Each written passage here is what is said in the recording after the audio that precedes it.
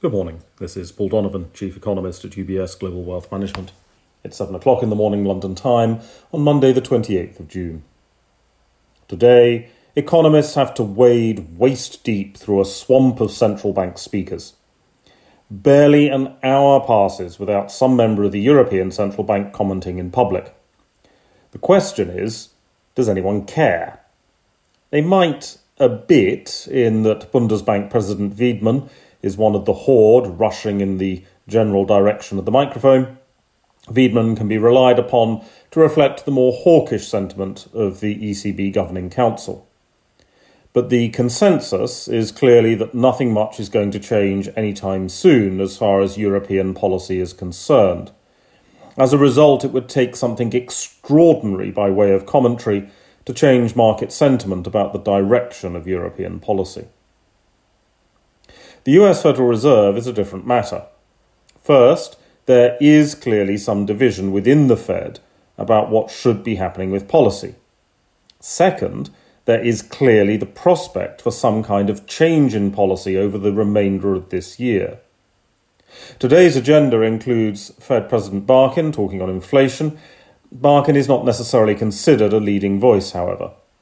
Fed President Williams, who is a leading voice and who also tends to side with the governors of the Fed in a more cautious approach on policy, will also be speaking. Meanwhile, Quarles is talking about central bank digital currencies. This is a topic which is quite hard to get excited about. The question with CBDCs is whether ordinary citizens will really care that much, as most of us use government-guaranteed digital currencies all the time. Switching from a government guarantee to a government-issued digital currency is not necessarily a huge change. The heatwave affecting parts of the United States at the moment will have economic consequences.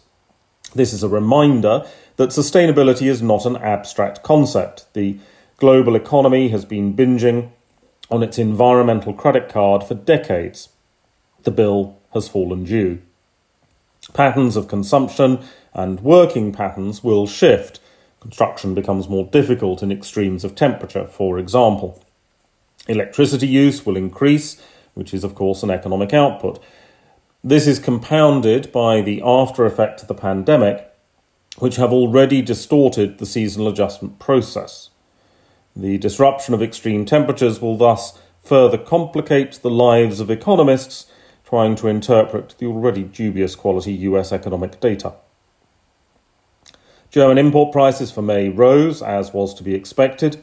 Germany imports oil, of course, and May is the peak base effect for oil. May might not be the peak of German consumer price inflation this year, however, as the VAT holiday that was launched in September of 2020 will create a base effect that will add to the year-on-year consumer price inflation number later this year. That's all for today. Have a good day.